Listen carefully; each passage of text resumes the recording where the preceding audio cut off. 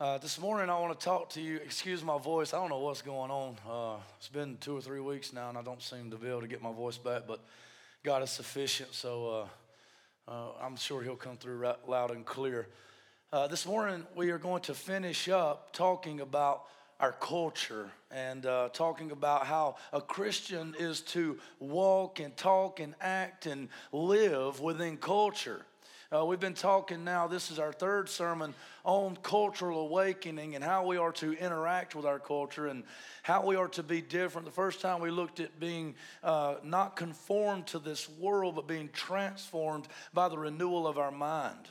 And so we looked at a few different ideas, whether it would be segregation, integration, or infiltration. And we said that we find in the scriptures that the most biblical position is infiltration, meaning that we don't completely separate ourselves from the world because we're in the world, but we're not of the world, so we don't integrate as well.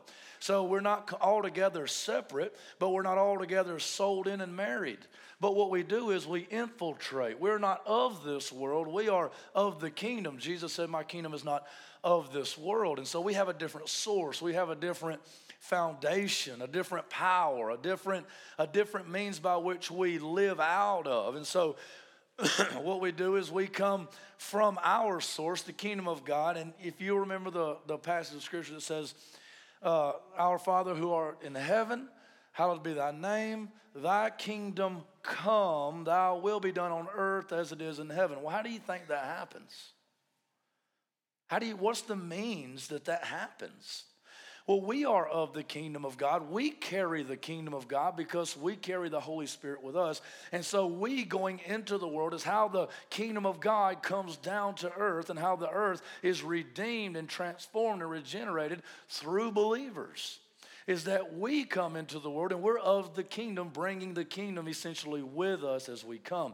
So we infiltrate the world through Christ, and then we are used by Christ to help redeem and transform the world, bringing the world of darkness, bringing the people of the world into the kingdom of light, okay?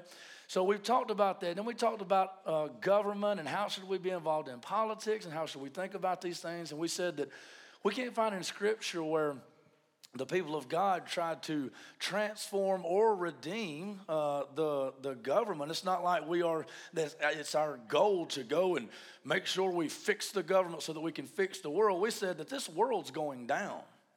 2 Peter 3:10 says that the world's going to be destroyed, it's going to be burned up, and it will be replaced by a new heavens and a new earth.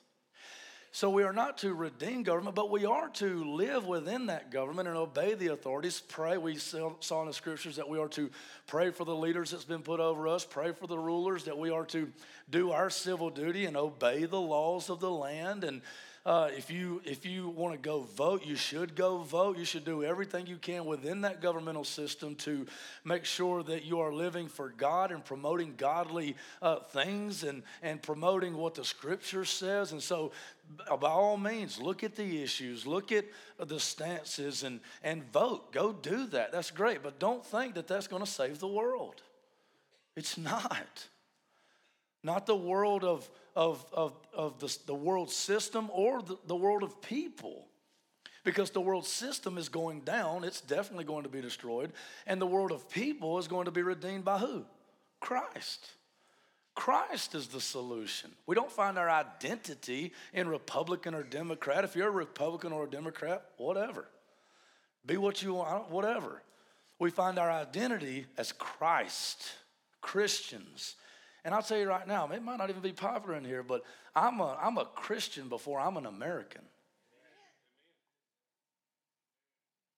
As a matter of fact, now this might be silly to some of y'all, and this is just complete opinion. A little something happened at a church several years ago where they're going to put up flags. And I don't know if you know this, but in America, if you fly an American flag and a Christian flag, you know the American flag has to be higher than any other flag. So this church was faced with a dilemma. If they're going to put those two flags up, you have to put the American flag higher than the Christian flag. I just wouldn't put the flags up because I can't do that. Or I'm going to put the Christian flag above the American flag. If I get arrested, I get arrested. You know what I'm saying? And my wife's like, you don't want to get arrested. I'll be like, I would love to get arrested for Jesus, right?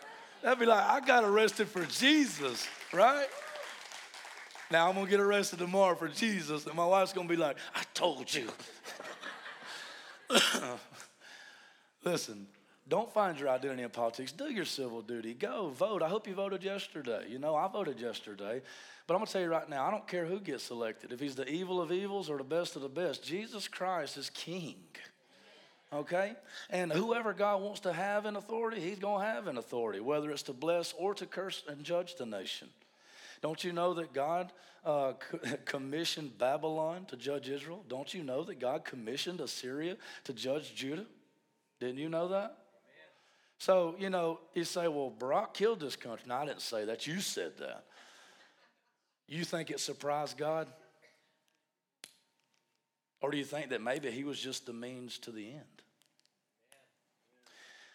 So I digress. We talked about culture. Do we segregate, integrate, infiltrate? You know, how do we look at politics? We said, go vote, do your civil duty, whatever, that's fine. You know, you can have a hand in the way the country runs. That's great. Do that. Fine, go do that.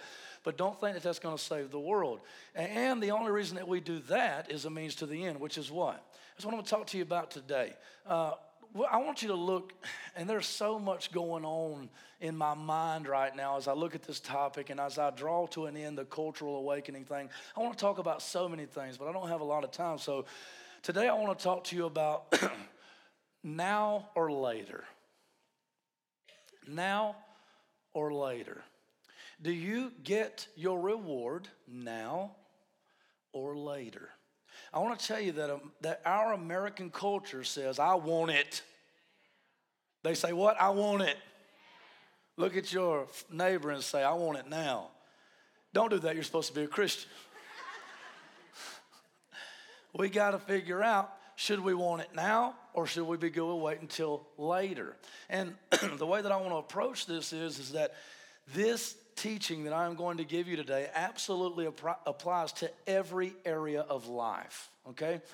Every single area of life, such as what we just talked about a while ago. When I walked into the room, Dan Duncan came to me. He said, I felt the same spirit. I was actually about to come to you and say there's unforgiveness in the room. I didn't know how you would take it, but God got to me first before he did. Wesley came to me. He said, there's a wall. I said, I feel it. Out of the mouth of two or three witnesses, the truth established. I said, we've got to address this right now. Let's talk about unforgiveness. Let's talk about the weight that everybody brought in here. I brought some myself. Dan brought up a good point, and I want to address this 1 second. You see, when we address unforgiveness, see, we came and we bowed before God and we confessed our unforgiveness. We confessed our bitterness to God. But you know, the Bible continues on after that we are to confess our sins to God. But what are we also supposed to do? Confess your sins 1, 2. Listen, don't think that you're done just because you got down on your knees and said, God, forgive me. You need to go to that person. Good word, brother. Then it will be finished. It's already finished, but then it will be completed. It will be done. Jesus Christ's finished work will be realized in your life, right? This is what we're talking about. Now or later, you say, I'm not doing that right now because I want to be mad. You need to be okay getting hurt now so that the reward will be later. See, you can only have a reward at 1 or 2 times, now or later. Now or later. What I want to do today is I want to open up the scriptures. We're going to go to a couple of different scriptures.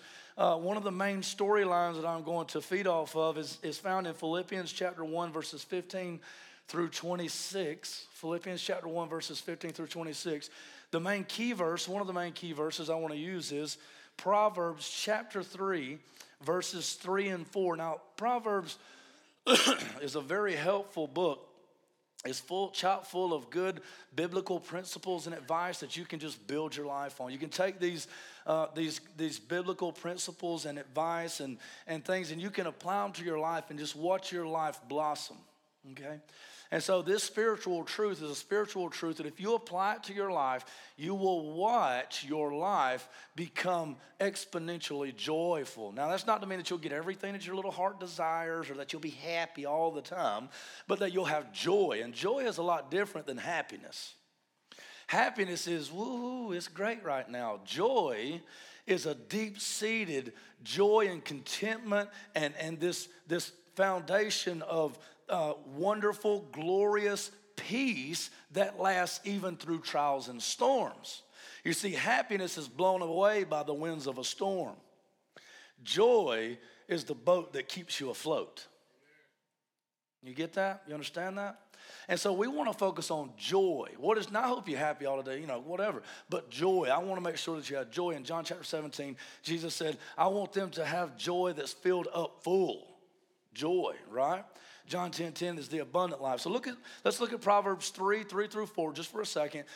And then we'll build off of that, okay? Proverbs 3:3-4 says this, let not steadfast love and faithfulness forsake you. Bind them around your neck. Write them on the tablet of your heart, so you will find favor and good success in the sight of God and man. Let's read it one more time. Let not steadfast love and faithfulness forsake you. Bind them around your neck. Write them on the tablet of your heart, so that you will find favor and good success in the sight of God and man. So he says, let not steadfast love and faithfulness. So let's look at these. Oh, man. You see my cat-like reflexes just then? Let's look at steadfast love. What was that? Does that mean you don't think I have cat-like reflexes? That's a big old cat, he said. The big ideas here that I want to draw out of these verses is steadfast love and faithfulness. These are the foundations. It says, let it not forsake you. Don't ever let them go anywhere. So if you look at a building, we talk about this all the time. If you look at a building, you look at a life, you look at anything that is stationary, that has a purpose, what is the one thing that doesn't move from that thing? Huh? That's right, the foundation. So what I want to do is, and I thought that I would write this out because, the Lord just gave me this in my journal kind of, so I wanted to share it. Oh, I'm writing something I'm not supposed to be writing. It was the wrong word. Foundation. I want to look at the foundation of your life today, okay? I forgot about that noise. It's awesome. It just sounds like work and fun to me. Okay, and then I want to look at your life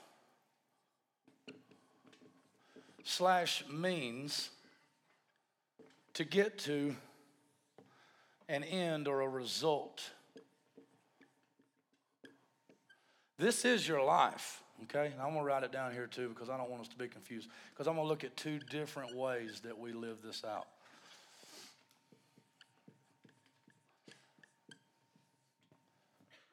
All right, can everybody see that pretty good? Yes? Okay. What we're going to look at is the foundation of your life.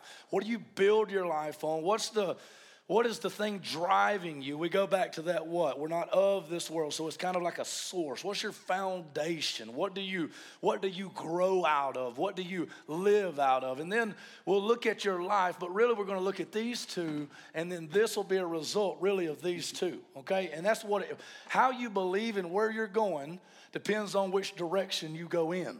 Does that make sense? So the result is, what do you want to accomplish? What is it that you want to accomplish in life? What is the desired result of the things that you do day in and day out? What is the desired result? What is the end to everything that you're doing? What's the goal of your existence, okay? That's what we're looking at here. Well, if we know if we know the foundation, I get excited if you know the foundation, and you know where you want to go, that will determine how you live your life and the means by which you get there, okay? So I'm telling you right now, if you will set a good foundation and put your eyes on where they're supposed to be, your life will fall into place. Amen? This is really good, logical, practical advice for you right now in any area of life. Business, relationships, okay? Parenting. Anything you want to do in life, this is very good advice. And this is just a practical application and will work anyway. It can be meant for evil and it can be used for good, okay? This is just how life works, okay? Now, what I want to talk to you about is culture, and I'm going to write American because that's where we are, and the kingdom. But I could just as easily write culture, okay? It doesn't matter what country you live in or what culture you live in. You could live in America and have a whole different culture, okay? So I'm talking about culture here, kingdom here, but I'm going to specifically address the American culture, okay? So in America, what's driving America? What is driving America? What's driving business? What's driving politics? What's driving it all? Money. Money, right? So money, yes, but let's break money on down because I'm a big believer in foundations and principles. What's up under money? Why do we want money? Greed, power, okay? Get on up under it a little bit more. Why do, Status, but even that is a reflection of what we really want. We want what? Self. We said, I want money. I want status. We want respect, right? So we want money, but we really want money to build us up so we can have what we want because we deserve, right? So it's really self. So let's get rid of money because money could be put, money is, I agree, but we could put money, power, status, So let's put self, okay? Let's put self right there. Selfish ambition. As a matter of fact, we can put self. Another thing is, what I want to do before I go any further is read the other verses, okay? I'm getting a little excited, getting a little ahead of myself. Turn over with me to Philippians chapter 1. I want to paint you a picture here, and I just hope that you can grasp this today. Put it into practice in your life, and you will watch your life unfold before your very eyes in a glorification of Christ, okay?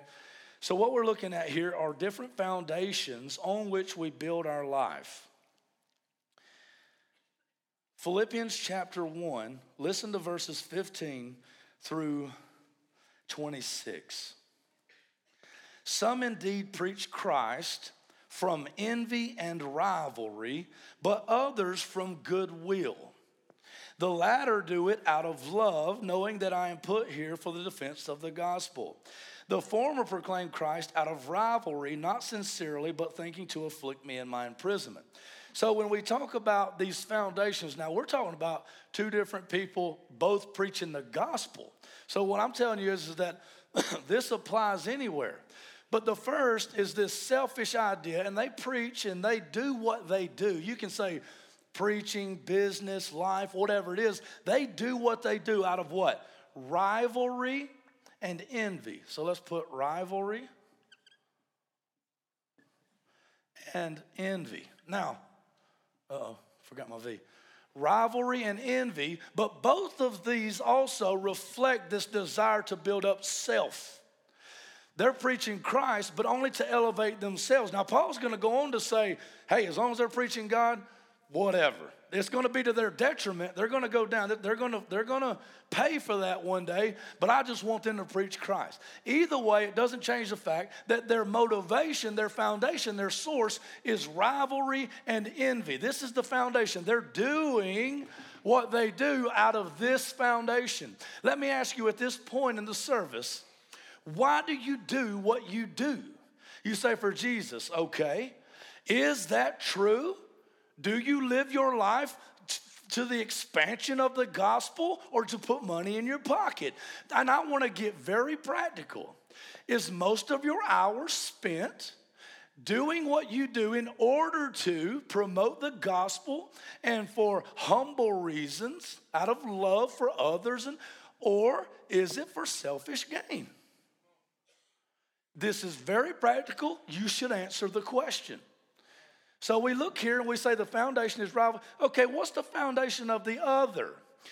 Some indeed preach Christ from envy and rivalry, but others from goodwill. The latter do it out of love. So the latter do it out of love. Now I want to go to Proverbs 3 through 4 right now because we're talking about love. And we're not just talking about this ooey gooey buttery feeling of love. We're talking about a steadfast love and a faithfulness. And what is true love? Who is love? So we're going to say, can I just do this because of space? I'm going to do S, love. What does that mean? Steadfast love. And then faithfulness.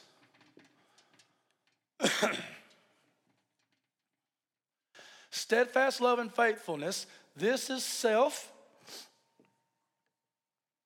And this is Christ. Is this getting jumbled? Can y'all see?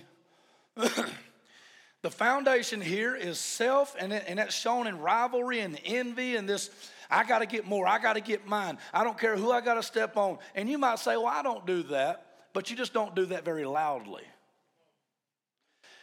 Let's look at our life and say, okay, why do we do that little thing? Why did we do that little thing? Why did we spend 30 minutes doing that? Why did we spend an hour? Why did we make that phone call? The result will really tell on why you do what you do. And I think some of you may be fooling yourselves. Are you founded on self, driven by culture, and have an understanding like everyone else? Or are you counterculture and of the kingdom and have a different foundation? Okay, well, let's look at the result then.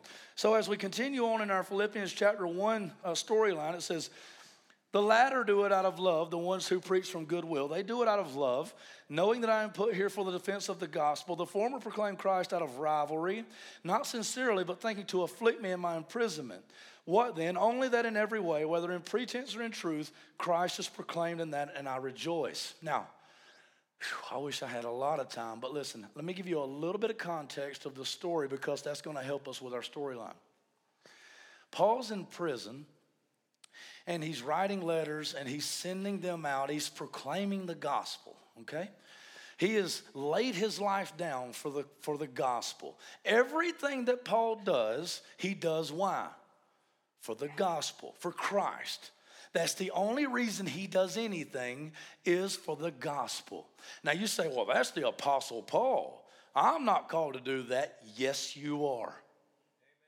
Every aspect of your life is meant as a means to proclaim Christ. You don't got to be a preacher. You don't have to be a deacon or an elder or a pastor or a worship leader. You are to be a Christian, which means little Christ, who has infiltrated the world and uses every means that God has placed in front of him to infiltrate the world and preach the gospel as spies behind enemy lines, plucking people off, picking people off like a sniper for the kingdom of God. You are to infiltrate and draw them out of the darkness and into the light. That is your job. That's what you do. That is your life. Everything you do is to be for this. So what's the result? What is the goal of those who are of the kingdom? Well, let's look at Paul here. They're trying to hurt him. But he said, now to these people who are trying to hurt him, because many of you are being hurt, to the people who are trying to hurt him, this is what he says. What then? Only that in every way, whether in pretense or in truth, Christ is proclaimed, and in that I rejoice.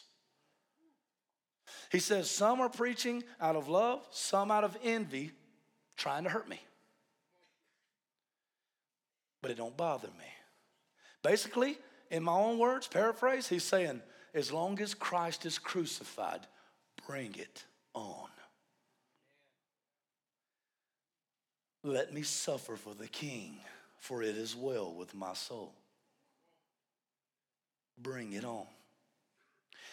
Now there's another way of living. So here it is, Christ is the foundation, right?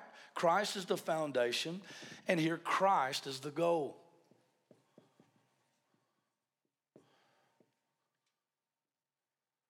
And we say the glorification of God. This is why Christians do what they do. This is why Paul was doing what he was doing, even if it cost him his life. We go on, we say, yes, and I will rejoice, for I know that through your prayers and the help of the Spirit of Jesus Christ, this will turn out for my deliverance. He said, what I'm going through right now is really hard. It's suffering. But let it come, because this is what I am about. This is where I am built. And I know that it will turn out in the end for what? He says, I know it will turn out for my deliverance, as it is my eager expectation and hope that I will not be at all ashamed, but that with full courage, now as always, Christ will be honored in my body, whether by life or by death. Christ is the goal. Christ is the foundation. And he says, whether I live or whether I die, it's okay by me as long as Christ is glorified. So basically he is saying here very clearly that we are to live our lives in order to get here. So if we've got glorification of God as our desired result, we've set our eyes on Christ, Paul goes on and he says this very clearly what life is in these verses. Listen to what he says.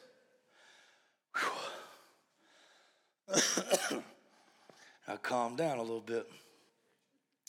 21. Oh, somebody want to read that for me? Who wants to read it for me? Robert, come over here and read this for me. Hurry up, come here, hurry. I want you to come over here and read this. Out of the mouth of 2 or 3 witnesses. Check, mic check. Well, I don't know if it's mine or that one. Hello. Yeah. You got it on your phone? I sure do. All right, read it. 21. For to me to live is Christ, and to die is gain. Oh, man, read it one more time. Read it one more time. Oh, me. For me to live is Christ, and to die is gain. Somebody give him a hand.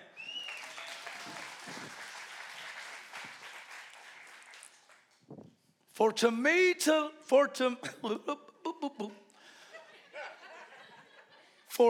live is Christ. For to me to live is Christ, and to die is gain. How can he say to die is gain? Because if he dies, he gains, right? To live is Christ, and to die is gain. So Christ is our foundation. Christ is the result. And what is in the middle? Christ.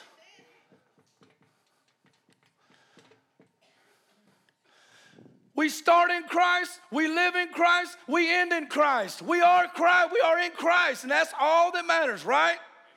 This is who we are. This is why we live. This is where we start, and this is where we end. Now, up here, what would be the desired result of a foundation built here? The result, if you are living your life, if your foundation is yourself, and you're built here. Now, I've got some really good examples of this. Why, preacher? Say why, preacher?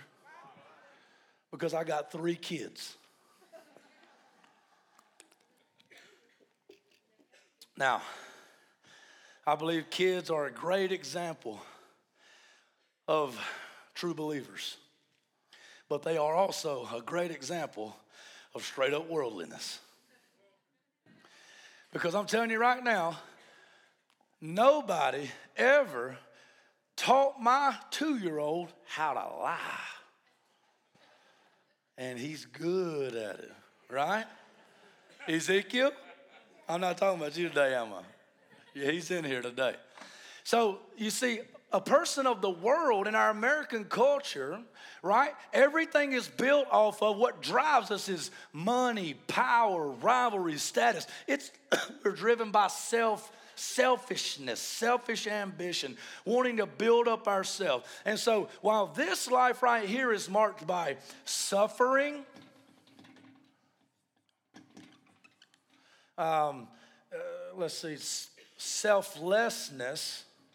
selflessness, this life is marked by whining, right? You don't get your way, what do? You would not believe the whining that I have to put up with all the time. And not from my kids. You feel me? Selfish ambition.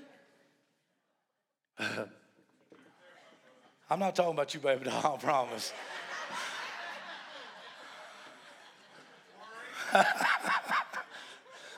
Worry about your wife shooting you because she took her CWP class yesterday. And she got 94% on the shooting part. Oh my gosh. And consumption. Oh, right there. I'm going to circle that one. We are consumers in America. Take it in. Take. Where do you want to go to church? I don't know. Who can give me the most? Oh, let me say that one more time. I didn't get enough. Oh. Where do I go to church? What church can give me the most? Y'all are getting good at this. Consumption. Our market is driven by consumption. Our relationships are driven by consumption. Our churches are driven by consumption. You ever heard the term seeker-sensitive church? Let me tell you something right now. I've been told twice in the past 2 weeks, maybe more, I try to just turn my ear off to it. Do you think so-and-so left the church because of this thing you did? Do you think that this person left the church or maybe he's not coming back because of this thing that you did? And you know, that gets in my ear sometimes. That gets in my head sometimes. You can ask the guys that I minister to. You can ask my wife. You can ask Robert Farmer. Now, Robert, raise your hand. He came up here and asked Robert if I didn't come to his house at 10 o'clock at night one time because I thought he might be mad at me. I care about you. I care about whether you're here or not. I care about whether you get offended. Ask Wesley. Me and Wesley, Lord have mercy. Lock the door. I mean, we've had hours and hours of conversations. Like MMA. And most of the time, it's something silly. It's one somebody got to feel. But I worry about, I shouldn't. But this week I told my wife, I said, you know what? And I was studying this stuff right here. You know what? If somebody's going to leave this church because I said something political that you might not have agreed with, or the chairs are this, or the stage is that, or the lights do this, then you have no business here anyway. Amen. Unless you're coming to see Christ. I am not. I may be the one standing up here, and I may be the lead pastor of this church, whatever that means. But Jesus Christ is the chief shepherd. Jesus Christ is who we follow. Now, if I stand up here and I say Jesus isn't God, or if I say something heretical, then you shouldn't even immediately leave then. You need to come to me and you need to say, brother, is this what you meant? I'm having a hard time with this. Can we talk about this? Can you show me in the scriptures where this is? Can I show you in the scriptures where I think you may be going off task? Because I love you and I don't want you to go down that road. But how many of you, and then I'm going to ask you this straight up, I really am. How many of you would leave? It wouldn't take much. Somebody pass you in the hallway and not look at you right. Somebody spill coffee on you. Somebody not give you coffee fast enough. Somebody not make your coffee fast enough. Somebody didn't greet you in the parking lot. You had to park in the grass.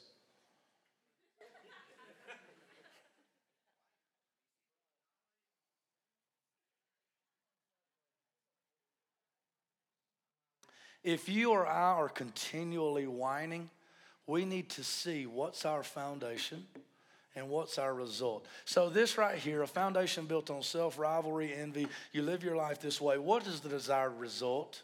What is the desired result? Self is here. Huh? I can't hear. Destruction is the result, but what is the desired result? What is the desired result of this person in this culture? What do they want? Self. That's good, self-gratification. Who said that? That's good. Good job. Self-gratification. I didn't even have that wrote down, but I'm going to steal it. Oh, look at there. You didn't think I could do that, did you? Self-gratification. And I'll use one of mine because let's connect the chart here. Glorification of self. Now, this is how it works. If your foundation is on yourself, if your life is all about you, if your desired result is self-gratification, glorification of self, and building you up as God, if your foundation is here and your result and your goal is here, then this will be the mark of your life. Now, we can look at this chart here in several different ways, and it can apply to us, right? Because we can look at this and we can say, I think my foundation is on Christ, and I think my goal is Christ.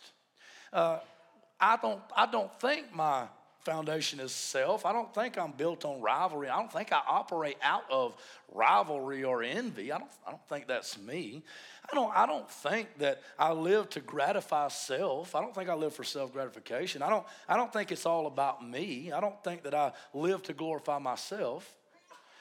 We can look at this chart that way, but I think what we had better do is go and say, okay, well, I don't think this is me, and I do think that this is me. Let's go and look. A tree will be known by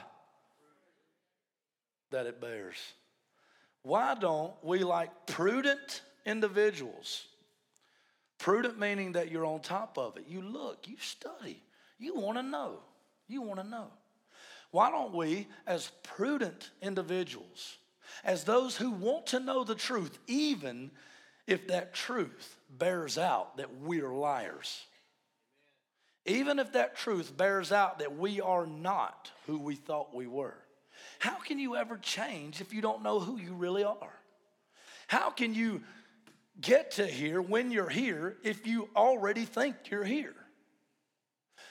We have to do some self-evaluation. This is biblical. Paul says what? Paul says to examine yourself, to see whether or not you be in the faith. I don't want you to walk around fooling yourselves. Listen to what the scripture goes on to say. For me to live is Christ, and to die is gain. If I am to live in the flesh, that means fruitful labor for me, yet which shall I choose? So he said, I'm faced with a dilemma here. For me to live, to stay here and stay alive is Christ. But for me to die is gain because I can be with Jesus, okay? So I'm trying to figure out which shall I choose. Now let's look at Paul's decision, his decision-making ability and his process, and then let's apply that to our life. He says, if I'm to live in the flesh, that means fruitful labor for me. So he says, if I'm to go on to live, I can labor here and I can have fruit for Christ.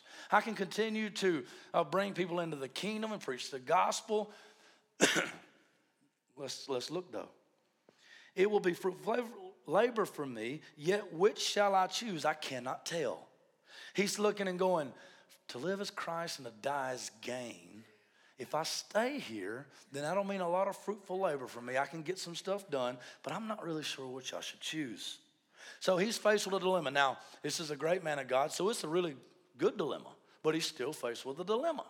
He's still faced with a choice that he needs to make. Now, yours may be at this point between good and evil. His seemingly is between good and better. But he's still trying to make a decision. Yet, I'm not sure which one I should choose. Yet which I shall choose, I cannot tell. 23, I am hard-pressed between the two. Now, listen to this. This is driven, let me put one more word up here. Desire. Okay? Selfish desire. Selfish desire. Okay? Paul says, I am hard-pressed between these two decisions of which way to go. My desire is to depart and be with the Lord and be with Christ, for that is far better. He's saying, I want to go ahead and go be with Jesus because that's far better. It's easier for me. I won't have to suffer anymore here. I won't have to go through trials here. It will be less hard for me. It will be better for me. I won't have to go through all this. Remember, he's writing this from prison. I won't have to go through any more trials. It will be easier for me. Paul has a moment of selfish ambition. At least it's a part of his reasoning. He's going between these two. The Apostle Paul. He's saying, I'm hard pressed. I've got these two things I'm looking at. One of them I desire to go on and be with the Lord. One of them would be easier for me. It would be the easier road out. I don't really like the color of those chairs and the preacher's kind of a prick. I think it would be easier for me just to go on to the next church. Should I not have said that? I'm sorry. Is that a bad word? It's not a bad word, is it? We could like put it in an infinite, like to be pricky, so.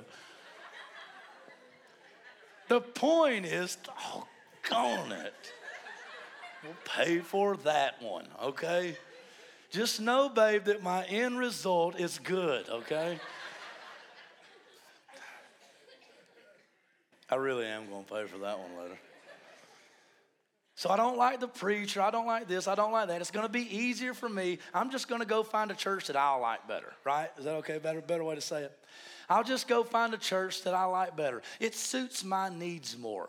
The music's not too loud, right? You know, the parking situation's better. They don't make me park at Fred's, you know? You know what I'm saying? It's better for me, right? This is part of my decision-making process. My life will be easier. You ask yourself in reality, do you do everything you do to make your life easier?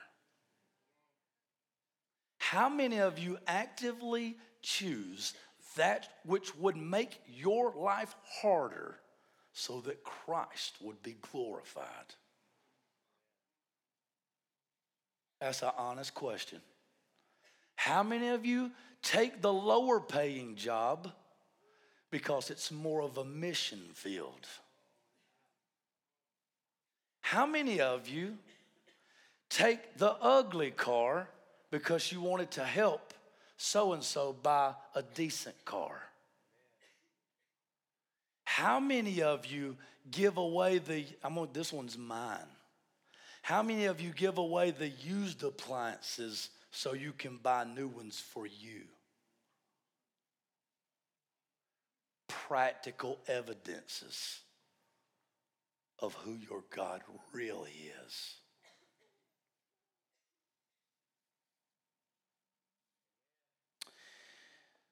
Whew. That's on me. That's on you. We live in America that says, go on, buy that hot rod. Go on, buy that. How big is that TV? I feel bad about that TV.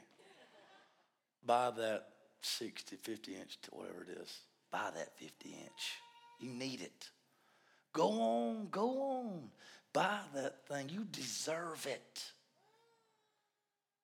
How much more could I give if I would stop pampering myself?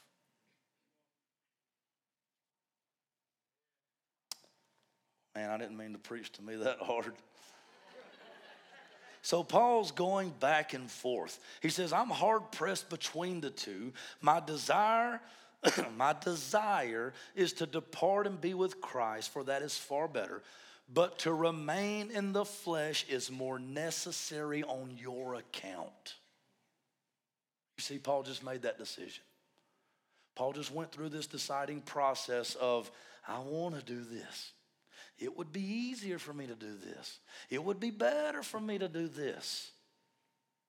But this is where I need to be because others need me and because Christ has called me. And I could go lavish or I could preach life. I could get rich or I could redeem. I could whine or I could win souls. This church, your relationship with your husband or wife, your relationship with your kids, this church does not exist to meet your needs. Is that too unseeker sensitive? I hope you find a home here. I hope you love this church. I hope you come and get plugged in here.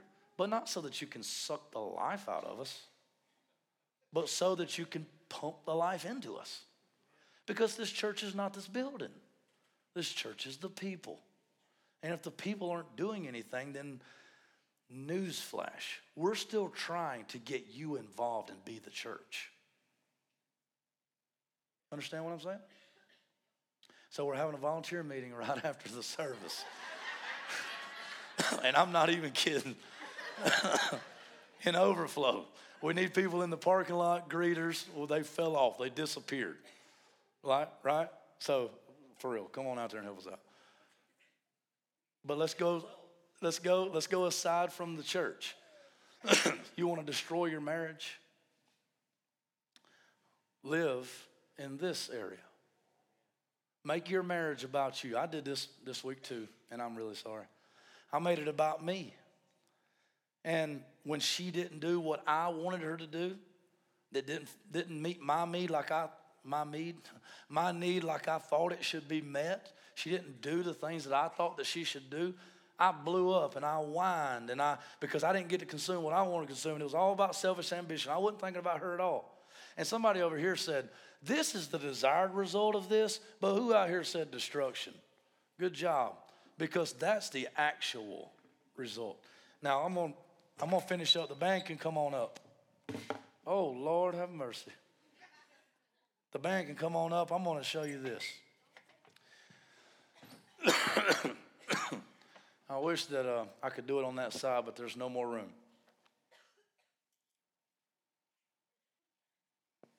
If you want to, turn with me to Romans chapter 8. This will be the last verse that we look at. I want to show you something here.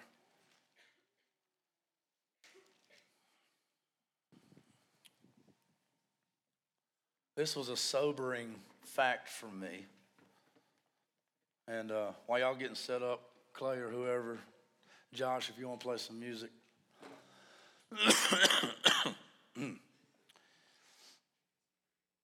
The fact of the matter is, as we think about the foundation that we build our lives on, self or Christ, the goal that we're pushing toward, y'all need this out of the way? We can push it over to the side, it ain't a big deal. Drive this bad boy.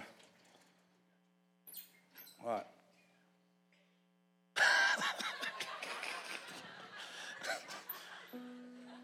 Here, just push it on. Let's get it out of the way. I don't really need it that bad. Okay. I can say what I was going to write. It's okay. You can visualize.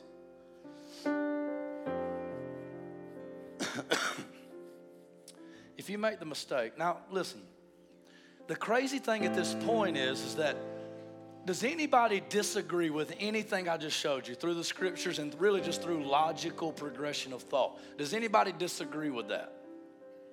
Anybody in the room? It's okay if you do. I'm not God, okay? Anybody disagree with that? Zane, you disagree with that? No, I'm just kidding. I think it's a pretty good thought process. I think it's just true. It wouldn't matter if I was saying it or if somebody else was saying it. If your foundation is yourself and your goal is yourself, then you're going to live for yourself through your life. And in the end, though you desired for yourself to be built up and all these rewards, the end will be destruction. But if your foundation is Christ and your goal is Christ, then your life will be marked by Christian living or Christ likeness. And you will suffer well for the gospel. You will live a selfless life, and it will be a continually sanctifying event. You'll get better at it and become more like Christ, you know. But here at this point in the service, I want to make a really clear point. If you notice today that your life is actually pointing and evidencing the fact that you're probably not founded in Christ, that your goal has been revealed today to be yourself. The decisions that you make revealed today that you live for you. You make decisions for you. You sacrifice, but only if you will benefit. Then there needs to be a change. Now, what I want to point out is you can't make that change apart from Christ. Because a leopard can't change his spots. You can't just decide, well, I'm going to live right from this day on. You see, that's good works. If you could do that, Christ wouldn't have needed to come. You could just be good, make up for all the bad.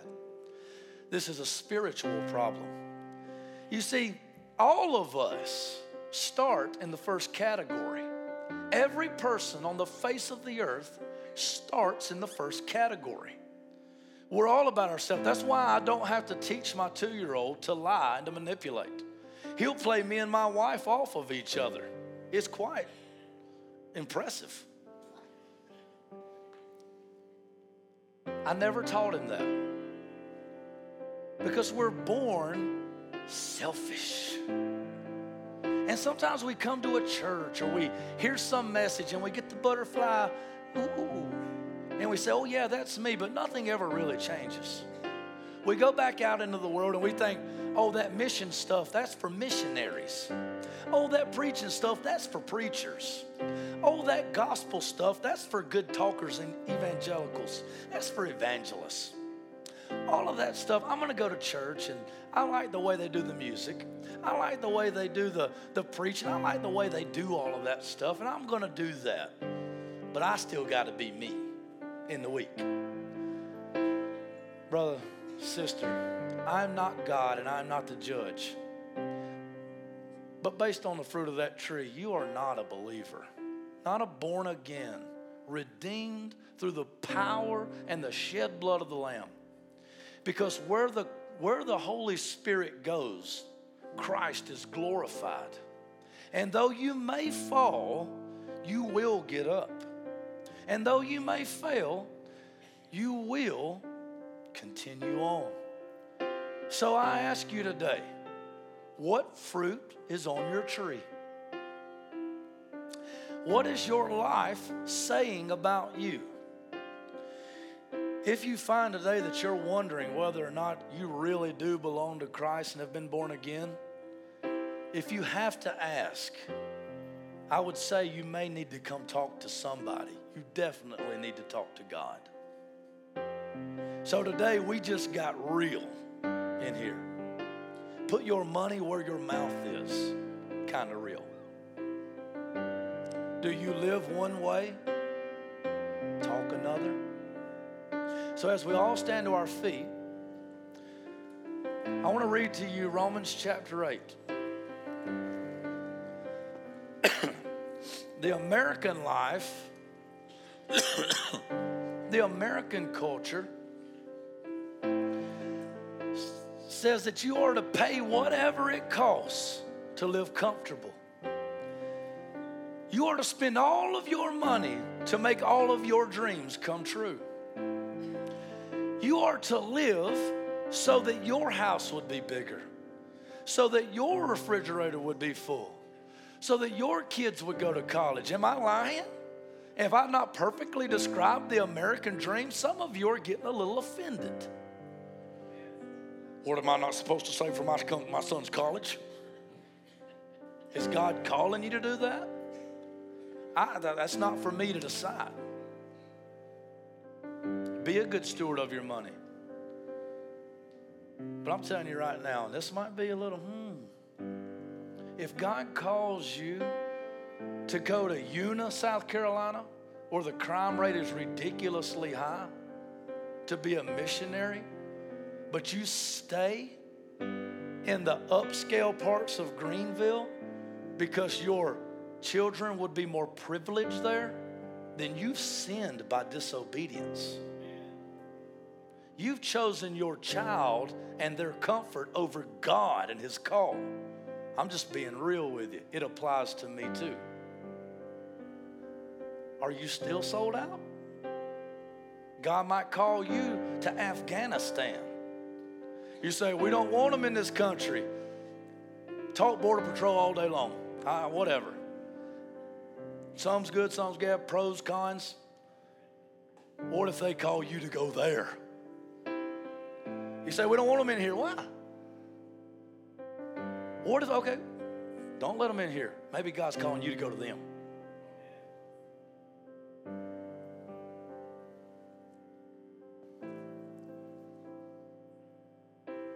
My simple question is, how do you make the decisions of your life? How do you decide what to do? How do you decide what's best? Are you worried about yourself, your safety, your children, and all these things are good things to take care of and protect. The Bible says the man that doesn't provide for his own family is worse than an unbeliever. I'm just telling you that you need to take a look at your life and let it inform you on who you really are.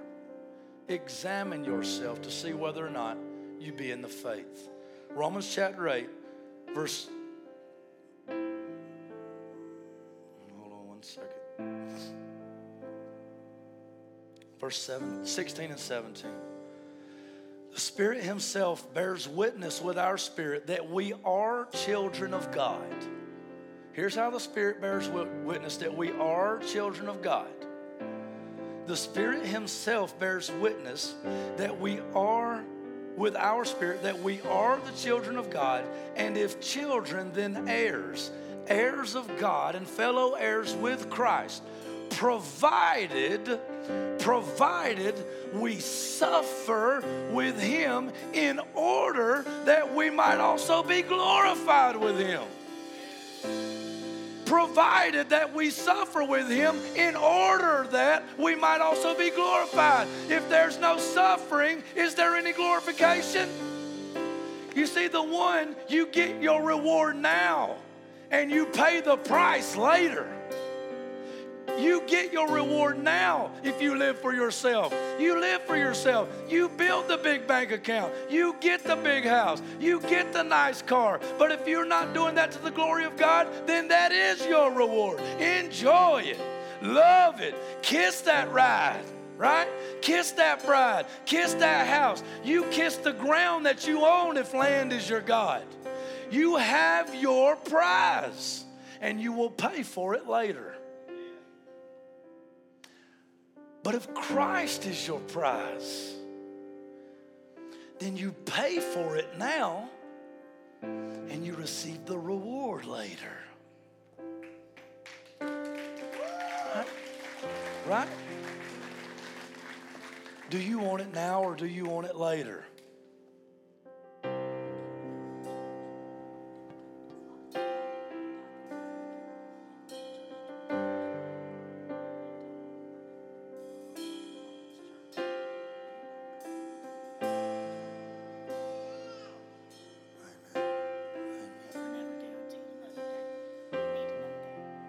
Amen. That's a good word. I'll let them know. Angelia's brother, you need to pray for Angelia. She's going through a time. You can keep playing. I like that. She said there's something that you need to know. I think she's right. Now or later. You can have your reward now. I can have my reward now. And listen, if any of you think, I had this guy in my office last week who was in a gang, and he said he couldn't leave the gang because they'd kill him, but he wanted to join the church.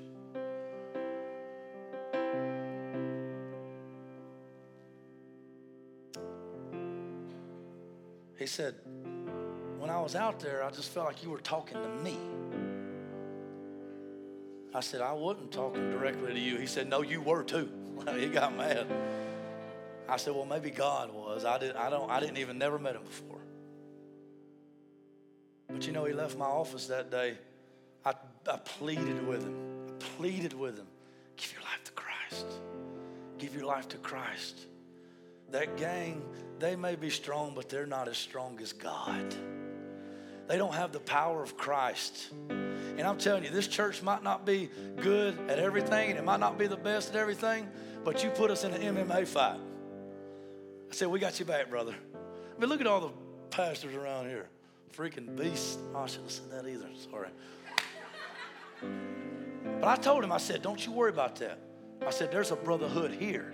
This is a family here. You need me, you come get me.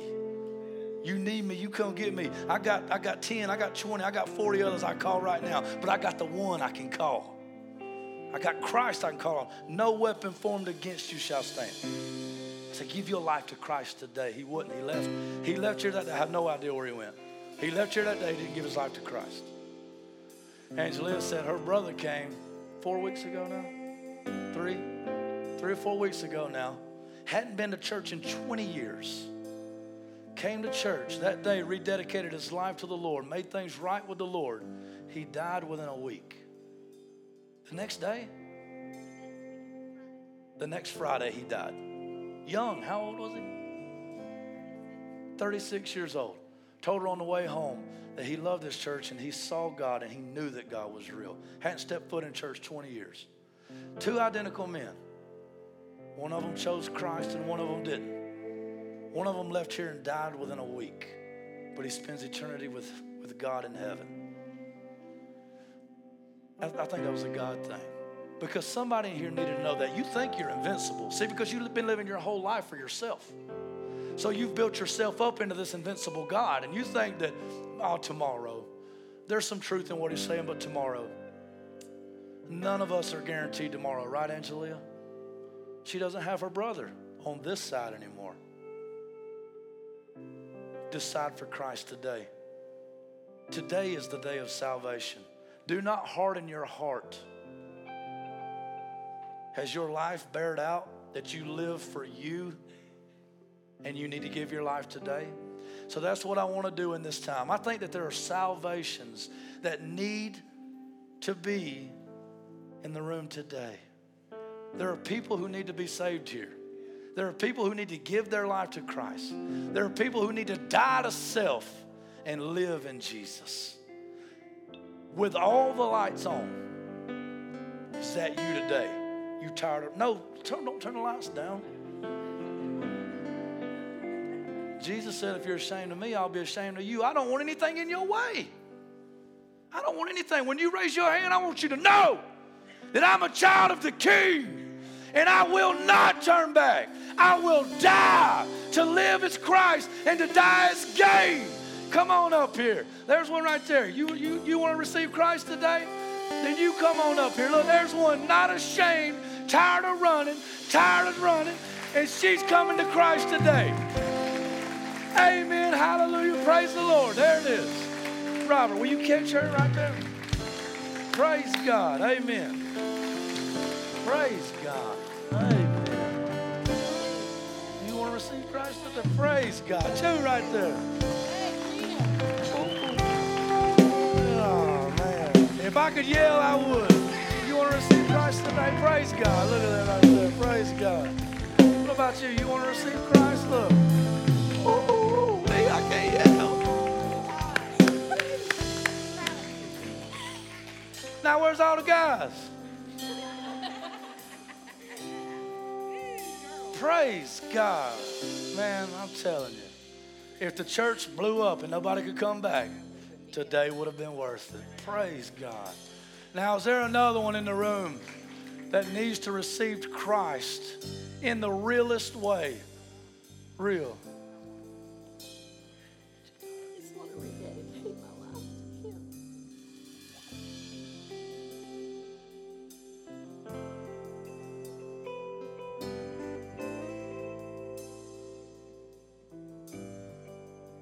Still, Shannon wants to come and rededicate her life. She feels as if she's got off track. Praise God. Today is the day of renewal. Today is the day of change, rebirth, and regeneration. Don't you leave this place without knowing that you know Jesus Christ. Because to live is Christ and to die is gain. Who among you needs Christ? Who among you needs salvation? Please don't leave here today without knowing Christ as Savior. Just another minute. Is anybody else in here never given their life to Christ in a real way, with real physical change? Does your tree have poison fruit? Anybody else?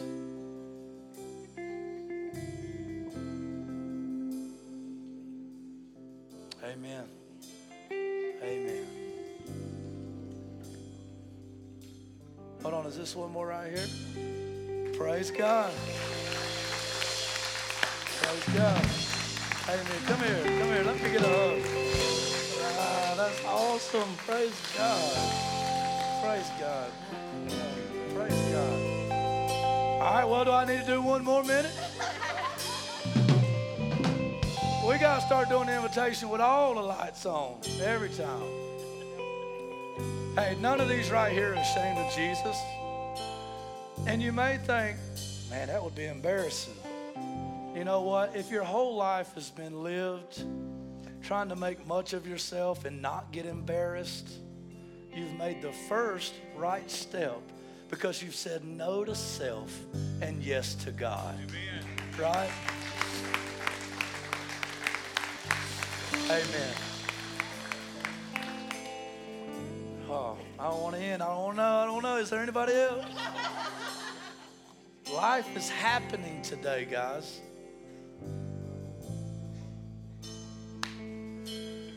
Hey, look, see? What's going on?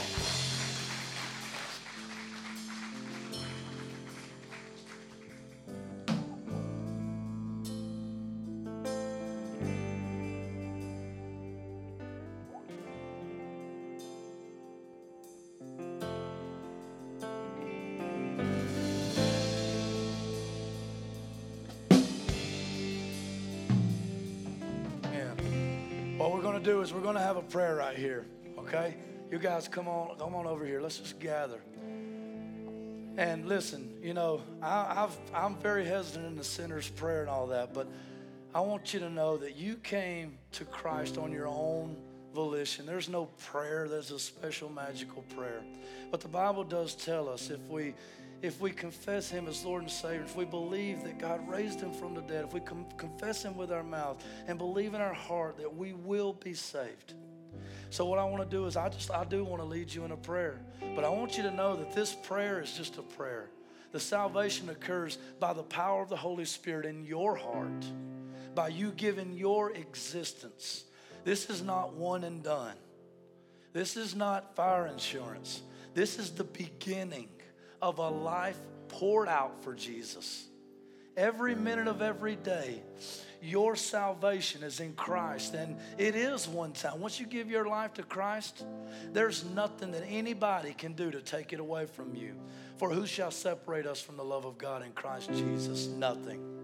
But I want to also tell you that it is an ongoing thing, because Paul said, I have been saved, I am being saved, and I will be saved. It'll be a struggle every day. But as Christ works in your life, your salvation will continue to work itself out with fear and trembling. But it is God who is at work in you, both to will and to work for his good pleasure. And you can trust him, because he said he'll never leave you and he'll never forsake you. He who started a good work in you will be faithful to complete it in the day of Christ. So today, as you give your life to Christ, you're saved and nobody can take it away. And as you move along, you will continually be sanctified and made new every day. And in the end, when you are no longer here on this earth and you cross that river, your Father in heaven, who you can now call Abba, which means daddy, will look at you with a huge smile, grab you up in his arms, and say, welcome home, my good and faithful servant. You can take heart in that. He will. So as I pray, if you just want to repeat after me, really just acknowledging what Christ has done in your heart, then you do that, okay? Lord Jesus, I give you my life. I know that there's nothing good that I can do. There's nothing that I can offer you. I am a sinner. I have no hope apart from you. But I believe that you are God. I believe that you raised from the dead. And I know that you can give me life. Come into my heart. Save me. I give my life to you. And I will find my life in you. I am yours. Praise God, you are mine.